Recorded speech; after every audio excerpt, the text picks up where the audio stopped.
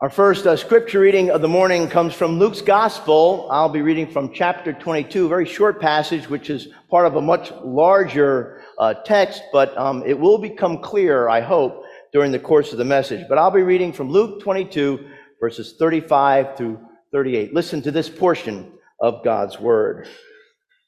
He, and that means Jesus, said to them, the disciples, "When I sent you out without a purse, bag, or sandals, did you lack anything?" They said, "No, not a thing." He said to them, "But now the one who has a purse must take it, and likewise a bag. And the one who has no sword must sell his cloak and buy one. For I tell you, this scripture must be fulfilled in me." And he was counted among the lawless. And indeed, what is written about me is being fulfilled. They said, "Lord, look, here are 2 swords." He replied, "It is enough." Friends, this is the word of the Lord. Thanks be to God. There was a magazine article a while back that had some pictures in it, but the title of the article was called "Deadly Beasts." And in this article, as I said, there were pictures. And there were pictures of exotic animals like piranhas, lions, snakes, a blue-ringed octopus, which kills divers over in the South Pacific, and a hippopotamus, which actually kills more people than lions do. And then on the last page, there was a photo of a human baby. And this baby is all cuddly and cute with diapers on. And the caption underneath said, "Most lethal predator murders 20,000 of its own species each year, not including war, suicide, and car accidents." God says, "Thou shalt not kill." Does anybody really want to argue with that?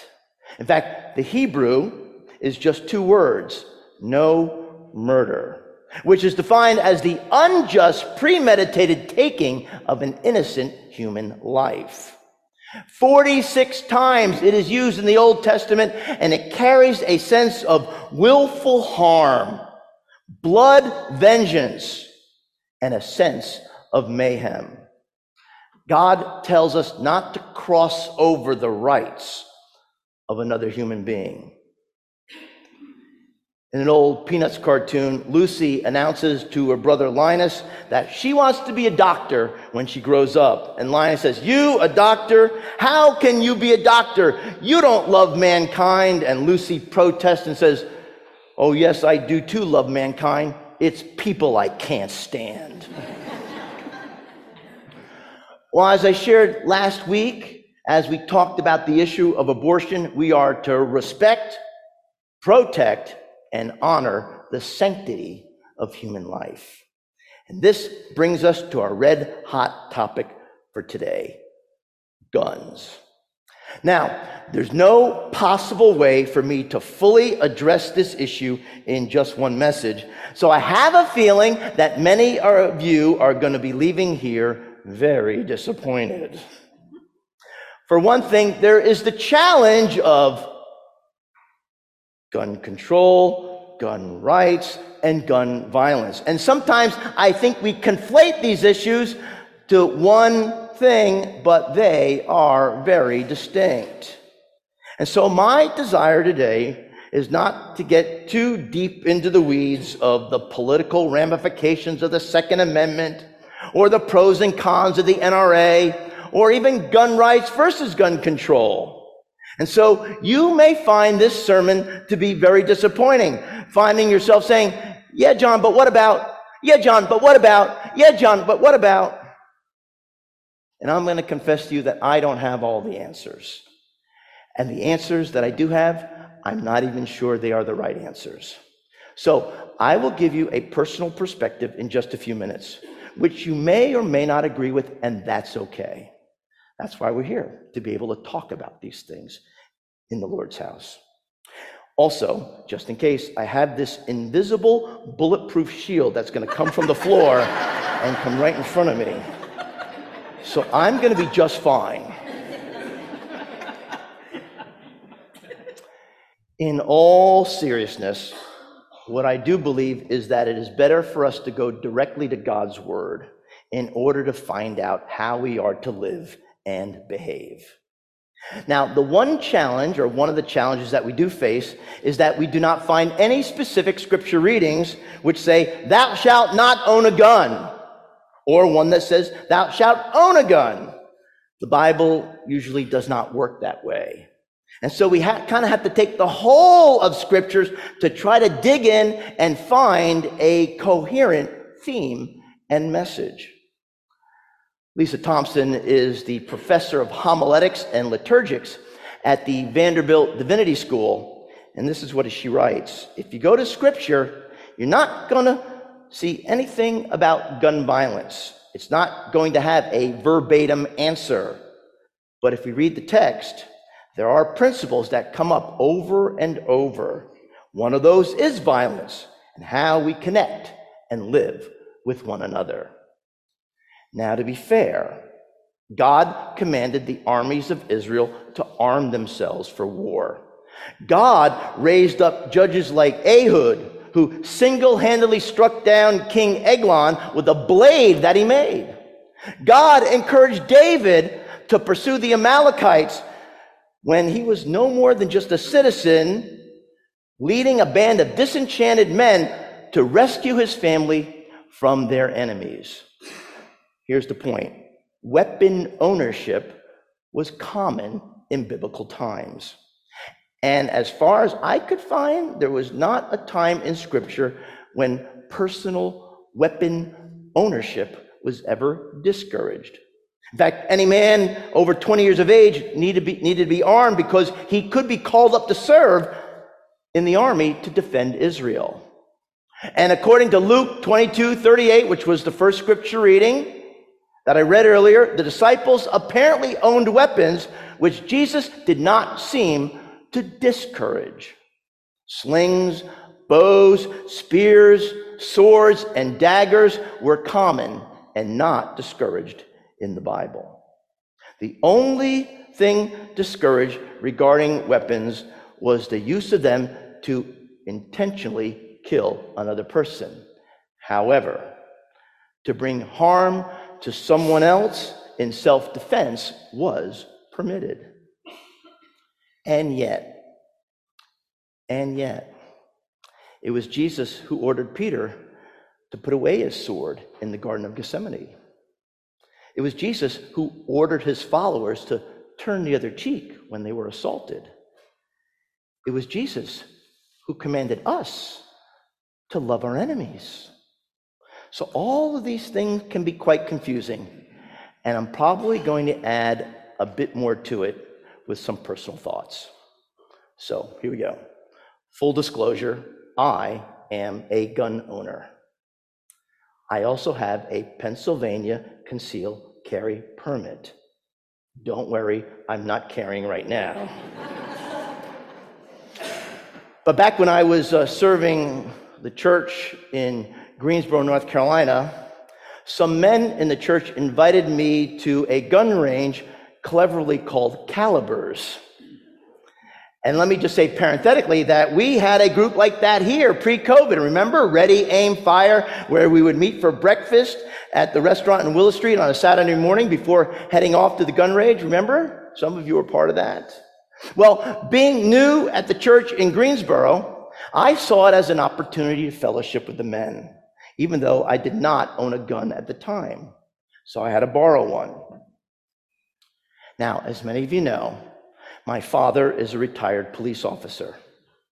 And throughout most of my life, I had a healthy, I would say, maybe even unhealthy fear of guns. And there's things that stick with you in your mind that you never let go, because here's what I remember. I remember my father sitting me on the bed and showing me his police-issued .38 caliber, snub-nosed, 6-shot revolver. And he looked at me and he said in as stern of a voice and as serious a voice as I have ever heard him, and even since, "This is a gun. This is not a toy. This is real. It has one purpose. It is designed to kill. Don't ever touch it. And I never did. And so that's how it was for me most of my life. I'm not a hunter, as I grew up in the suburbs of New Jersey. I know there are lots of hunters in this community. I know there are lots of hunters in this congregation, and that's fine. That's fine in my opinion. Now, there are lots of reasons why people own a gun.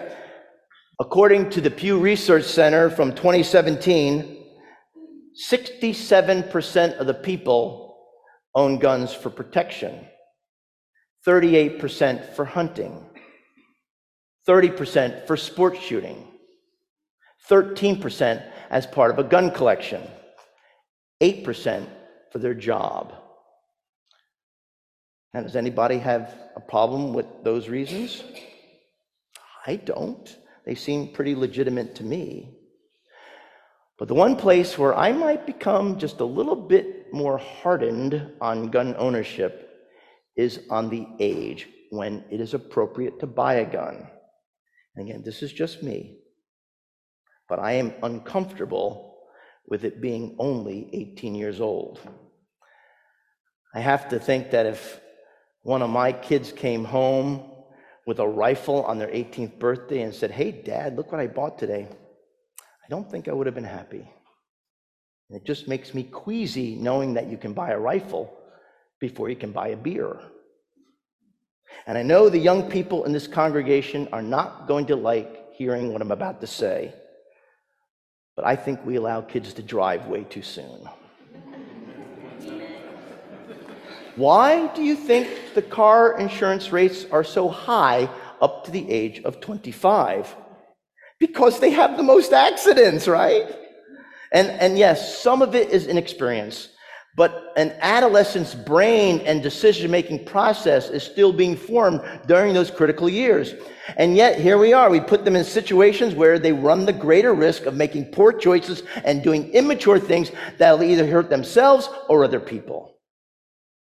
Now, I know there are a lot of people out there, a lot of young people especially, who feel alone and detached and disconnected, and certainly COVID only made it worse. And I can't read every text, every tweet, every email, every Facebook or every Instagram post to know what these kids are thinking. But a civil society should be able to keep guns out of the hands of people who are either too young or have a mental health issue or have a criminal history. Back in November, the people in the state of Oregon voted to approve Measure 114, one of the nation's strictest gun control measures, banning the sale of high-capacity magazines except for military use and law enforcement use. This new piece of legislation requires a permit, a criminal background check, waiting period, fingerprinting, and firearms training for those buying a gun. Why this piece of legislation? Why now? The answer came back that people are simply weary of the bloodshed and grief. They want the gun violence to stop. They want the mass shootings to stop. As one Lutheran pastor from Portland said, "We've had too many funerals." Now, reasonable people can debate whether the passage of this bill was a good thing or if it will even help. In fact, it is being challenged in the courts as we speak. Certainly, there is a clear division on what is the right kind of legislation to stem gun violence, because Measure 114 in Oregon passed only by a 50.7% margin compared to a 49.3% margin. Seems that what we need to do is a better job of enforcing the laws that are already on the books. I know that the problem is not licensed, responsible gun owners, but all the illegal guns. So what's the answer? 50 years ago, Archie Bunker had his own solution to the gun problem.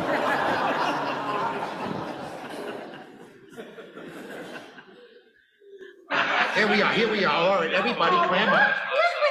Mr. Archie Bunker, speaking in reply to the editorial broadcast last Saturday. Good evening, everybody. Archie Bunker, number 704, floor, Hauser Street, veteran of the big war, speaking on behalf of Guns for Everybody. Now, question. What was the first thing that the communists done when they took over Russia? Answer, gun control. And there's a lot of people in this country want to do the same thing to us here in a kind of conspiracy, see. You take your big international bankers, they want to, masticate the people of this here nation like puppets on a wing. And then when they get that done, turn us over to the communists. Oh, Auntie, I'm glad they put you on the stool. You look taller sitting down. Now I want to talk about another thing that's on everybody's mind today, and that's your stick-ups and your skyjackets. Which, if that was up to me, I could end the skyjacket tomorrow. You could? All you gotta do is arm all your bastards. I mean, he ain't got no more superiority there. He ain't gonna dare to pull out no rod. And then your airlines, then they wouldn't have to save the passengers on the ground no more. They just pass out the pistols at the beginning of the trip.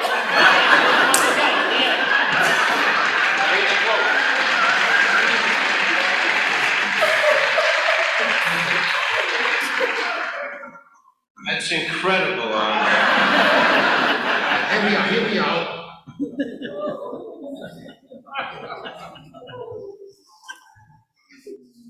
Well, more than 50 years ago, was 2,000 years ago, Jesus had a better solution. And he cuts right to the heart of the matter of what the problem really is. In his Sermon on the Mount, Jesus has his own version of murder he wrote as he expands on the law and then he intensifies it. Jesus says, "You have heard that it was said to those of ancient times, 'You shall not murder. And whoever murders shall be liable to judgment.' But I say to you that if you are angry with your brother or sister, you will be liable to judgment." So what Jesus is saying is that the sin is not found in the actual act of the murder or in the weapon of choice, but it is found in the hatred of the heart of the one who commits the murder. So if you're someone who's trying to kill your neighbor and you happen to be a bad shot, you're just as evil and as guilty as the one who succeeds in carrying out the act. Do not murder, it says in the Ten Commandments. Do not be angry, says Jesus Christ. Jesus says, do a self-ablation on your heart. Zap that source of anger. Respect the sacred life of your neighbor.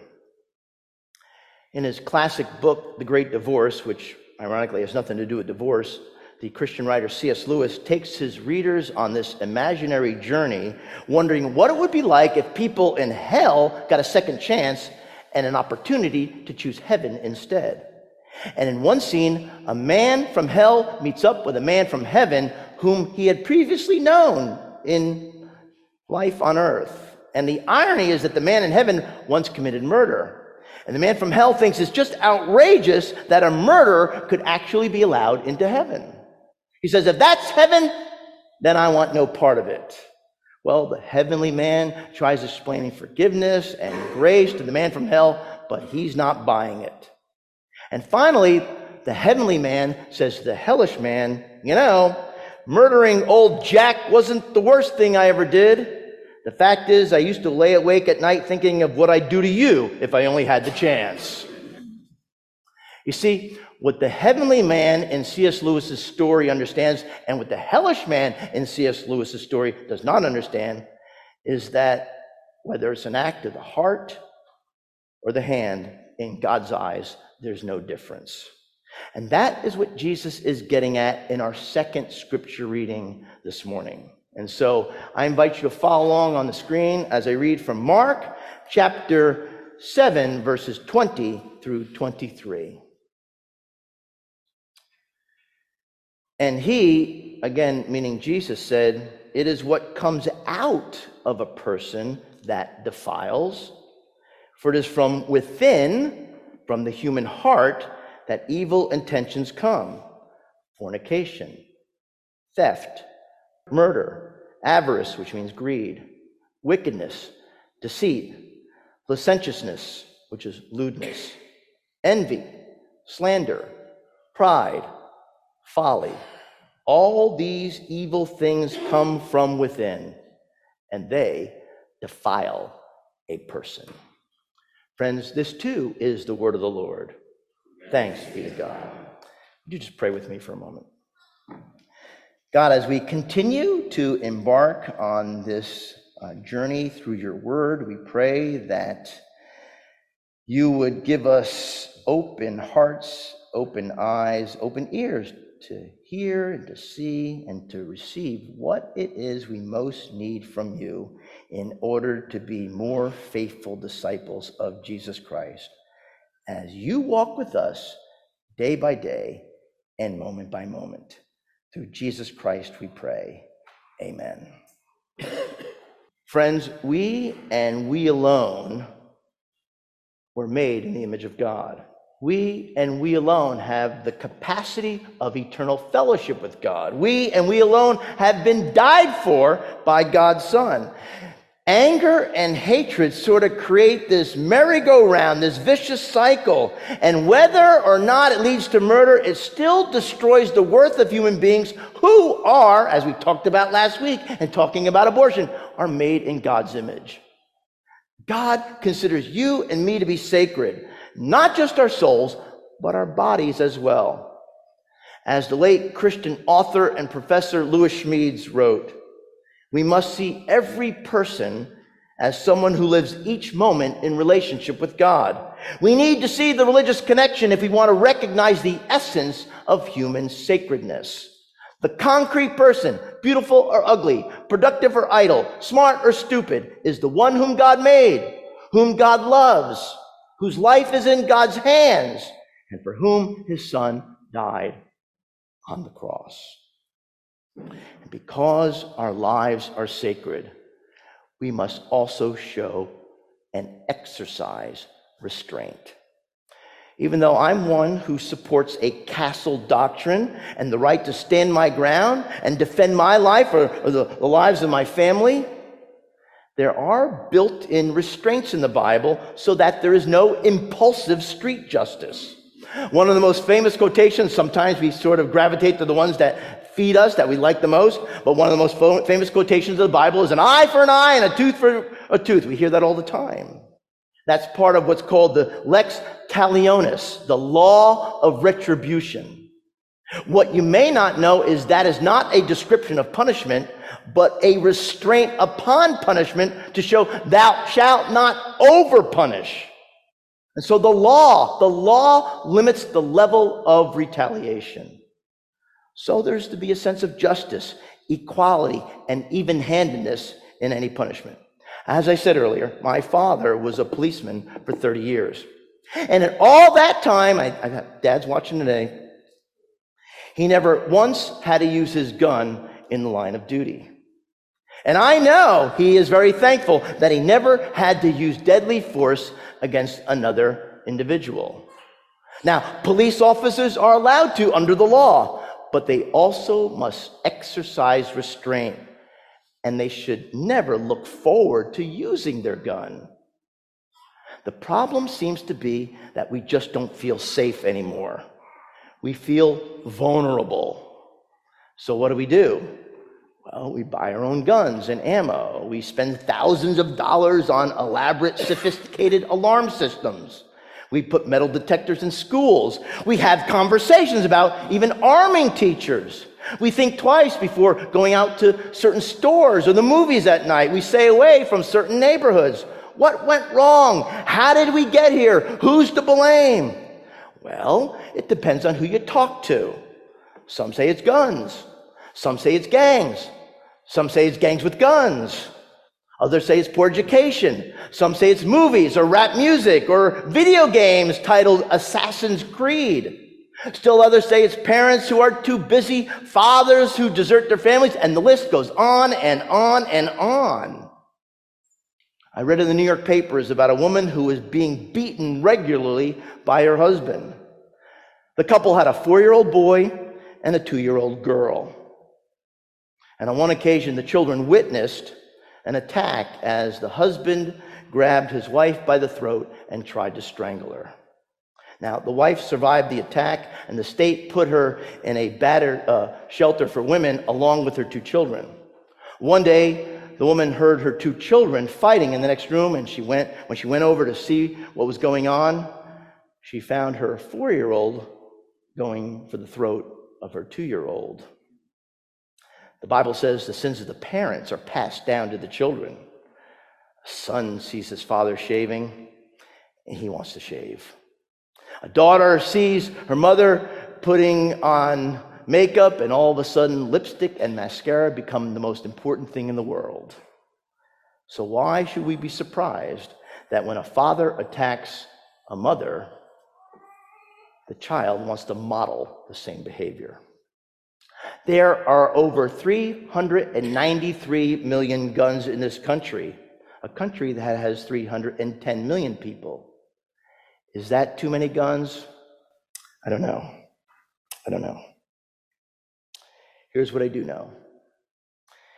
Even if every single one of them were taken away, if every single one of them were confiscated and disposed of, we would still find a way to behave violently and do everything but the command from Jesus Christ to love our neighbor. So, what can the church do? As Christians, we need to get off the sidelines and into the game. Absolutely, we need to be tough on crime. We need more police on the streets and not defund the police, which is one of the dumbest things I've ever heard in my life. And yes, it is okay to be a legal gun owner, but we're also Christians. And that means we offer Jesus Christ to this broken world. And the gospel is God's strategy for ending this cycle of violence, destruction, and death. The Apostle Paul said in Romans, which I read a few weeks ago when I kicked off this sermon series, "Do not repay anyone evil for evil. Do not be overcome with evil, but overcome evil with good." Would you join me in prayer? Let us pray. Lord God, we pray that you would awaken us to the wonder of who we are as human beings. And we pray against gun violence and all philosophies, however well-intended they may be, that exclude others from the care and dignity that is yours and theirs as children made in your image. Especially we pray that you would cleanse our hearts of all anger and vengeance and hate. Instead, may we be life preservers as Jesus calls us to be. And hear us, O God, as we join together as one people in one faith and with one voice to pray the prayer that Jesus taught us to pray, saying, "Our Father, who art in heaven, hallowed be thy name. Thy kingdom come, thy will be done on earth as it is in heaven. Give us this day our daily bread, and forgive us our debts as we forgive our debtors. And lead us not into temptation, but deliver us from evil. For thine is the kingdom and the power and the glory forever. Amen."